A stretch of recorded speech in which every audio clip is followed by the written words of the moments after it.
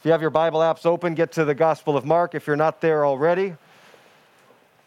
We're in an extended passage here, and really it's hard to see on the screen what Mark is doing. So I encourage you to find your hard copy Bibles at home later or look at it this week and come again, because we're going to look at the whole broader scene of what Mark is doing in this section next week also, Lord willing. Jesus is the center of all, the object of all, and whoever does not know him knows nothing aright, either of the world or of himself. Blaise Pascal, 17th century French mathematician.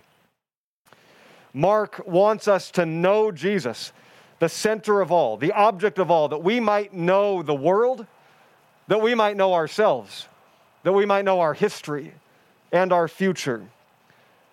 I was asked a few weeks ago if I'd be preaching Advent messages. Advent, as we've been celebrating, simply means the arrival of Jesus, a coming. And so naturally my answer was, yes, of course I will. According to Mark, this is how Mark announces the arrival of Jesus. Not into a manger as a baby, but into ministry as a man. Not into Bethlehem, but into Capernaum. Not dependent on the life of a mother, but bringing life to a mother and to many others. Not in relative obscurity, but in increasing popularity. This is the arrival of Jesus according to Mark. So Merry Christmas, church. These first episodes, or scenes, you might call them, because they move at a fast pace in Mark 1 and Mark 2. They're significant and they're purposeful. They're primarily healing accounts. Mark wants us to know immediately, he has this urgent message to proclaim. He wants us to know that Jesus brings healing. Now, to be clear, Mark is not a record of a historical documentary. It is not a chronological timeline of events, a chronological account. It's a thematic one. These are the first things that Mark wants to show us that Jesus did and taught to begin or inaugurate his ministry, his coming. Just as in our day, our incumbent president is making announcements and declarations of his first 100 days in office, which are meant to be a proclamation or a declaration and emblematic of what is to come. Similarly, Mark is presenting real things that did happen, that Jesus did and taught, but in a thematic way, to proclaim what was to come and to proclaim why he had come. It's worth noting that each of the four gospel writers that we have in our Bibles today, Matthew, Mark, Luke, and John, all chose slightly different ways to announce the coming of Jesus. I may overview these a bit next week. It should help us to understand that the accounts aren't first meant to be historical, although they are that, or chronological, but thematic. They're teaching us something. Now, that was very common in ancient Middle Eastern literature. It might be a little more of a challenge for our Western-trained ears or thought pattern. So that the first hearers, if they had two different accounts of the ministry of Jesus, they wouldn't have been quick to point out or even need to, this one seems out of order to the other one. Therefore, the Bible can't be trusted. These words can't be trusted. That's not how they would have thought. They would have understood that there was a theme being presented, being taught, and the order, the chronology was less important. So that's important for us as we take the whole corpus of the gospel accounts together and ask rightly, what then does Mark want us to see? These are very purposeful and significant snapshots of the beginning of Jesus' ministry according to Mark. What does he emphasize? The coming of Jesus in kingdom power. He definitely does want to highlight, like the other gospel writers tend to highlight, the authority of Jesus in his teaching ministry.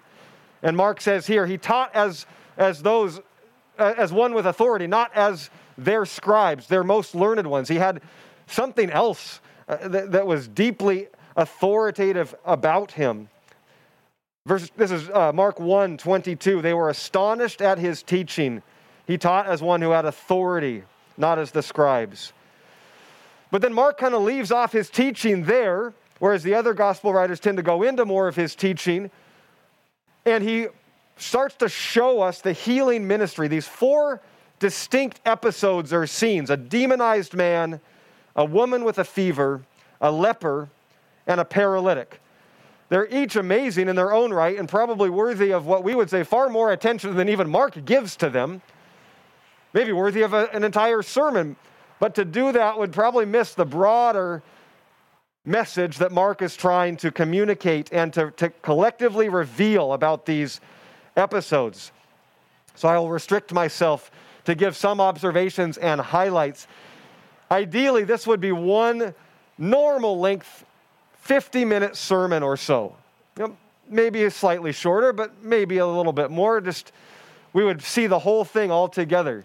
But COVID and masks and 41 degrees and raining, and alas, I am going to restrict and maybe leave off the final one, which is, I think, the key to unlocking the whole passage. So I'll leave that as a teaser. As we approach this, let's remember what Mark's primary purpose was in this treatise that he's writing: to reveal and attempt to prove that Jesus is the Son of God and that the kingdom has come and is coming in ever-increasing fullness. Mark was writing likely to a Roman audience that he had to assume knew very little about the Jewish history, Israel's God, Yahweh, and their collective story. So he's writing to a people with very little knowledge. Rightly, we would put ourselves in a posture to receive as if we knew nothing of this Jesus, that we could see how Mark wants to present him. So Mark is purposeful in bringing these 4 healing accounts. And I believe, broadly speaking, he wants us to know right from the start, Jesus brings healing. Ultimately, this entire passage, I think, begins in 1:16 with the calling of followers and ends in 2:14 with the calling of followers. We should notice some of those parallels that happen as we study this message, and we can see within that there's actually a flow, a rhythm to what Mark is presenting in these accounts. And I'll attempt to highlight that more next week as we see the full picture of this passage. Jump into the first scene, verse 23, this demonized man. While Jesus is teaching, immediately, this is verse 23 of chapter 1, there was in the synagogue a man with an unclean spirit, and he cried out, "What have you to do with us, Jesus of Nazareth? Have you come to destroy us? I know who you are, the Holy One of God." But Jesus rebuked him, saying, "Be silent and come out of him." Now, I believe Mark is showing us clear evidence of the authority that Jesus has, now the authority even over the spiritual realm. He's already shown us that Jesus had gone into the Eremon, the wilderness, the desolate place, and was tempted by Satan, the adversary. And we know, with a fuller account from the other Gospels, he triumphed through the Word of God and the power of the Spirit over Satan. And now we have this example, this account of him taking authority over the evil spirits, commanding them with the Word. And I believe Mark wants us to see that. All 4 Gospel accounts show us the spiritual realm on full display. It's almost impossible to miss. If you were familiar with the Hebrew Scriptures, you wouldn't have noticed very much of the spiritual realm, or especially the evil spiritual realm. And all of a sudden, when we get to these new accounts, these accounts about Jesus of Nazareth, Jesus the Messiah, it seems that it's everywhere you turn. The adversary is at work, the demonic forces, the devils, the demons, the spirits of evil, the unclean spirits, depending on your translation and a few of the Greek words. To quote R.C. Sproul, he said, "It seems when Jesus comes on the scene, all hell breaks loose." What we see is Jesus has authority in this realm. Now, Mark uses the term unclean spirit, which is unique. He'll do it again, but I believe in this case, it's to connect us with the unclean leper that is coming just a couple scenes away. For a Jewish rabbi, cleanliness, not just cleanliness of hand or having taken a shower that morning, but ceremonial cleanliness, following the ways of the Hebrew law, was of vital importance. They would avoid anything that could make them ceremonially unclean. And I believe Mark wants to show us that Jesus operates by a different ethic, that he is at work in people's lives to bring healing and to restore in a way that no other rabbi would enter into.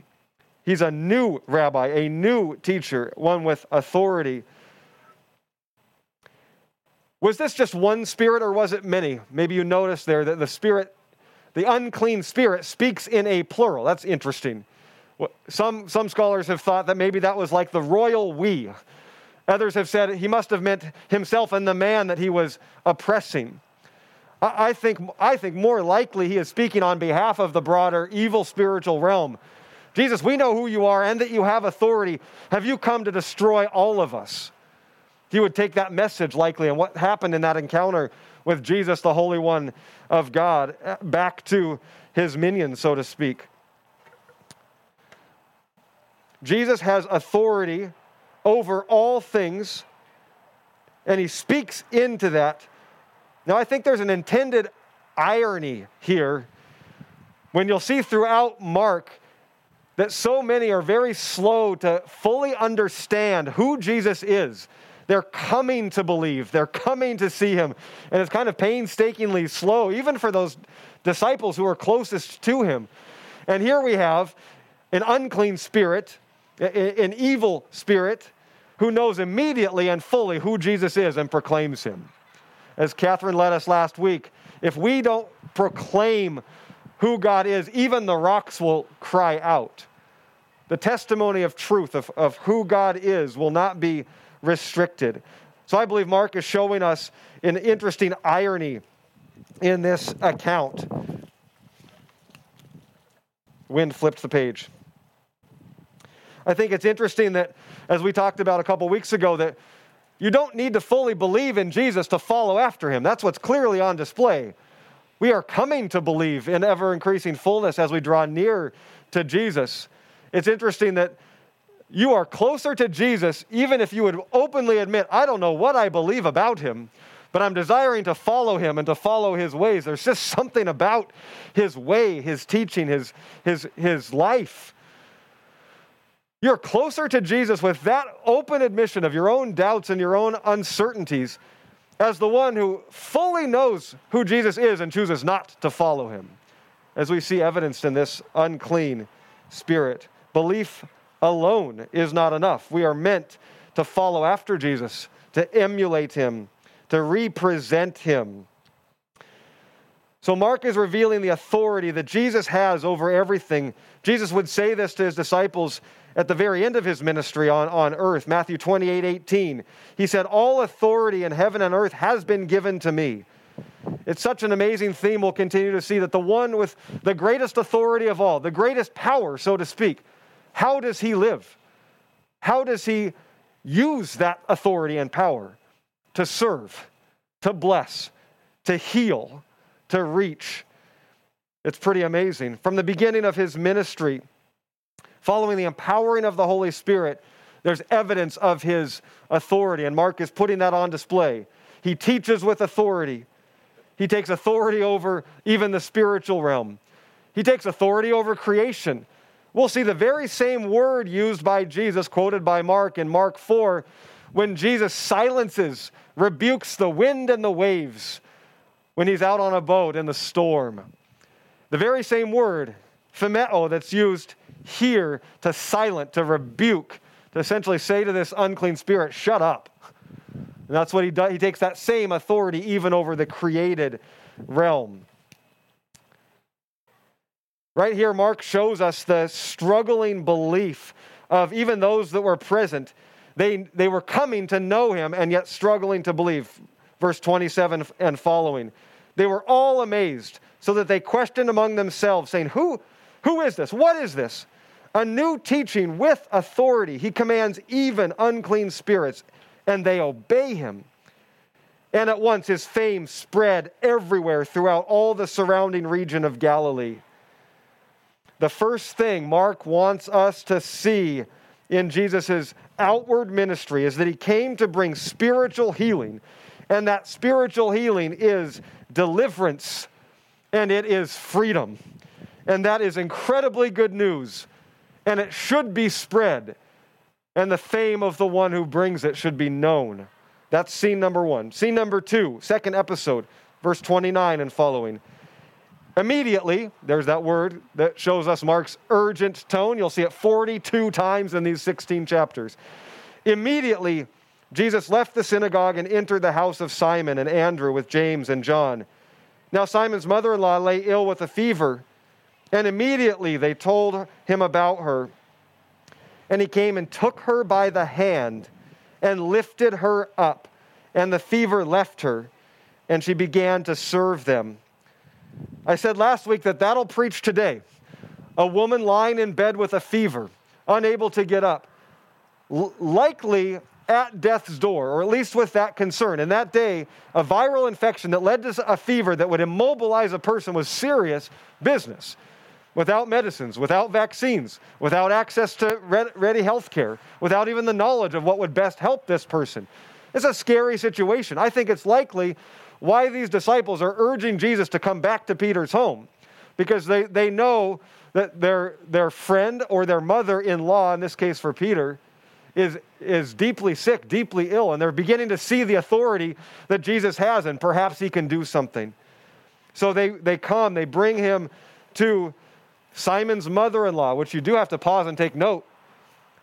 Simon Peter was married, likely had a family, loved his mother-in-law so much that she's living with them, which was more common for the broader extended family to live together, but not necessarily to bring in a mother-in-law who perhaps was a widow herself at this point, if Simon Peter is caring for her.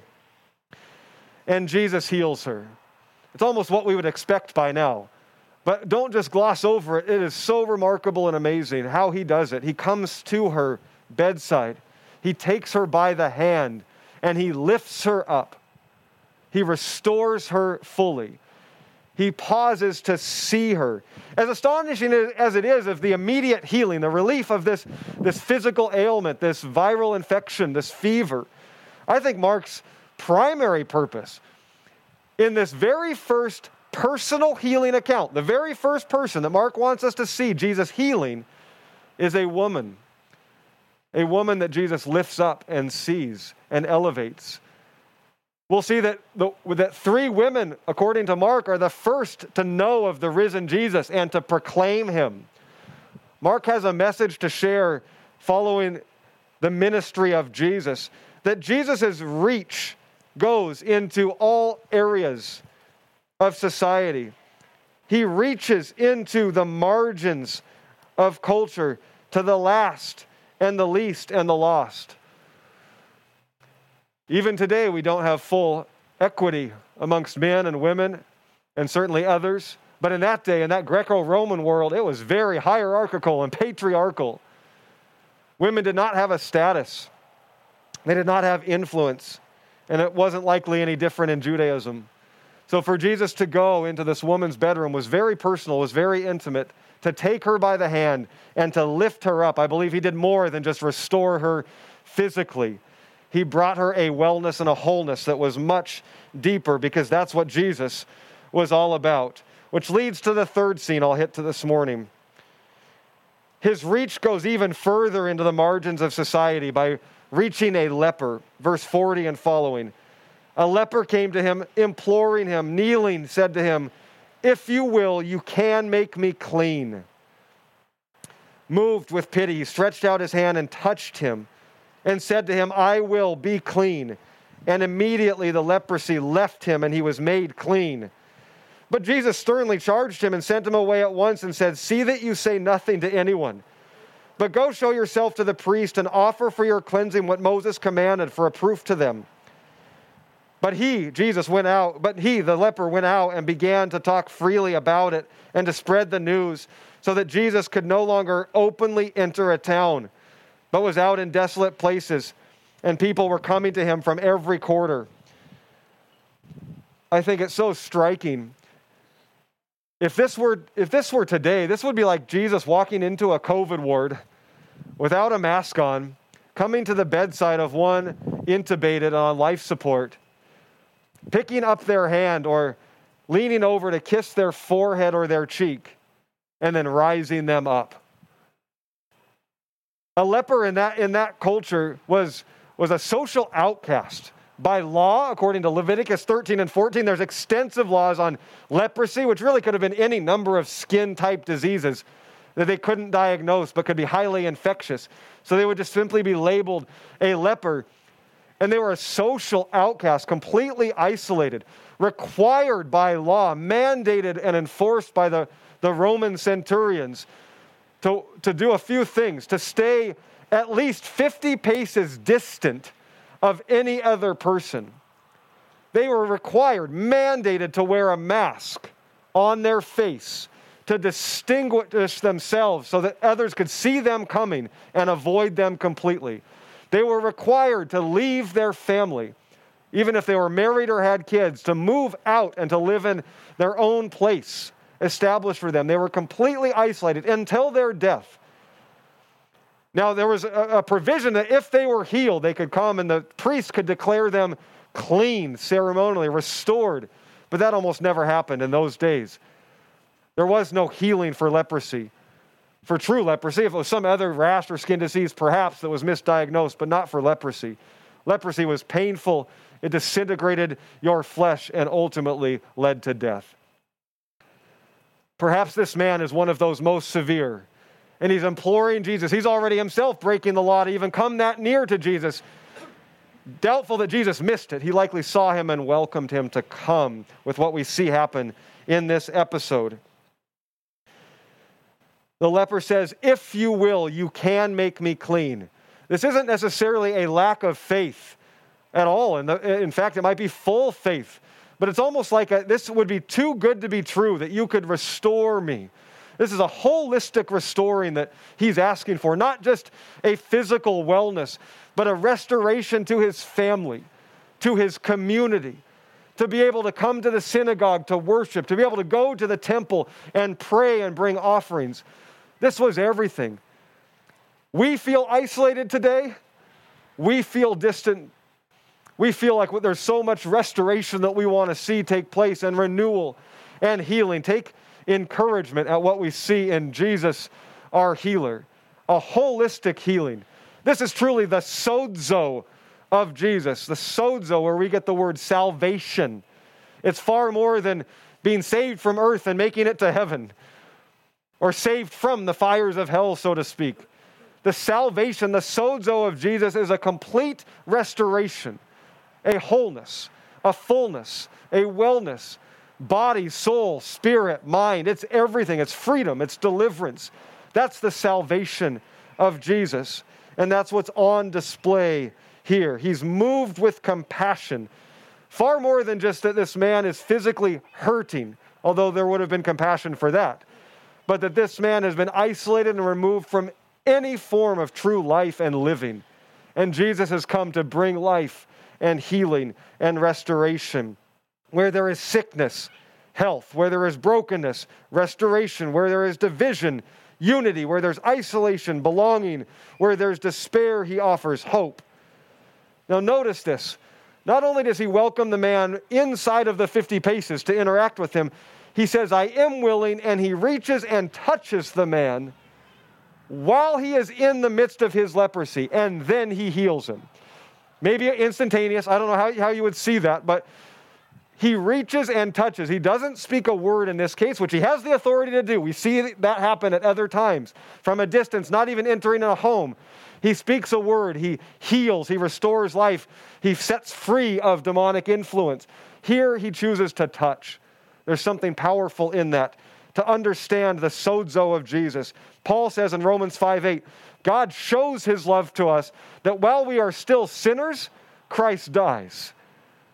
Here's an example of the healing of Jesus, the salvation of Jesus in a tangible way.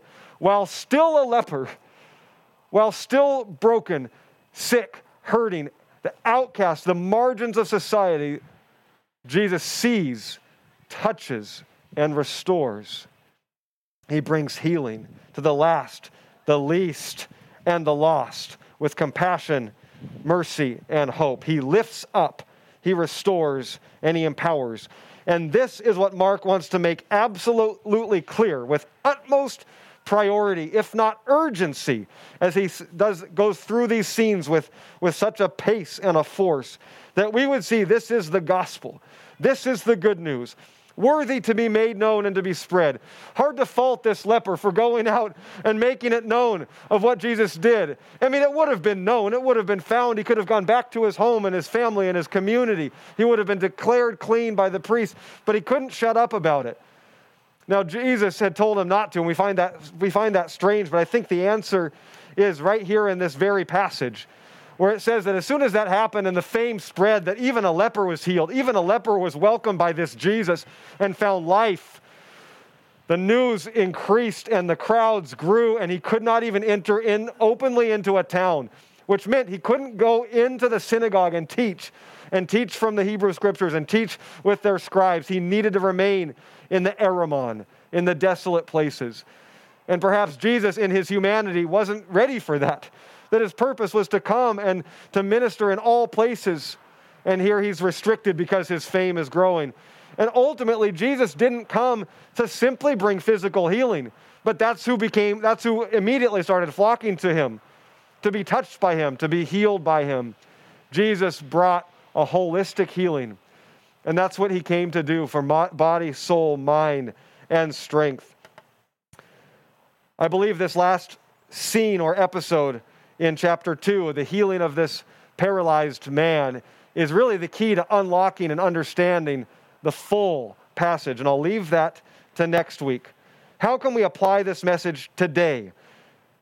If you are sick and you are hurting, or you have loved ones who are, that's an immediate application. No matter what it is, no matter what brokenness or hurt or pain or isolation or sickness, whether it's health or whether it's physical health or it's internal or it's mental, we are encouraged by this to come to Jesus with it all, to draw near to him. We don't ever see him turning anyone away.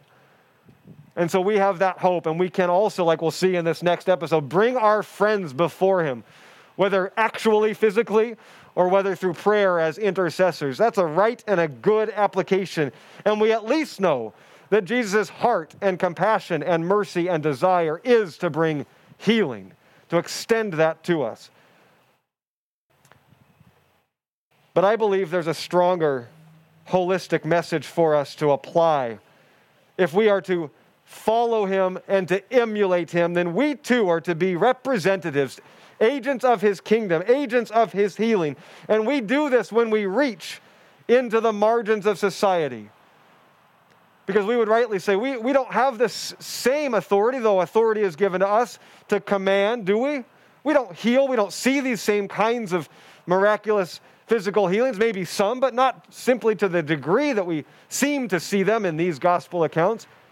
So we may wrongly hesitate to pray in those ways, which I think we should. But I believe we all can walk in the restorative reach of Jesus into the margins, into these places of society. Who are the last and least and lost? Who are the oppressed and the overlooked in our community? Who does our world say are most unclean? Who do religious people say are least worth our reach, our touch, are most judged and most outcast? If the good news, if the gospel doesn't sound like good news to these, then we haven't begun preaching it with our words or our deeds. Does someone come to mind, an acquaintance, a neighbor, a friend? Perhaps you could reach them this week in some way to say, I see you, I love you, God loves you, be well. Apparently flight paths have changed today. Or Christmas travel, or someone needs to get tuned in with the air traffic control really quickly. And I would say to the rest of us, who someone does not come to mind who might fit this category of culturally or socially unclean and ostracized and removed and overlooked, then we rightly receive the conviction of, Lord, have I isolated myself in a way that you never would from the last and the least and the lost. Help open my eyes and open my heart to these, the least of these, that I can live like you, serve like you, and ultimately know you more fully in the ways of your gospel.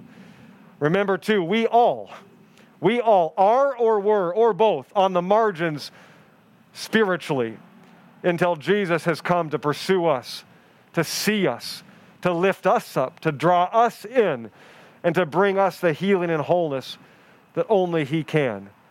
And in this time, we need it more than ever. Let's pray. Father, we thank you for your word, your reminders, your hope, your life. We thank you, Jesus, for living in such a way that both convicts and encourages, to present the good news that this is good for almost everyone in the world. You see them, you love them, you know their pain. You offer freedom, help, hope, mercy, touch, community. Lord, where we feel isolated, bring us community. Where we feel in despair, bring us your hope.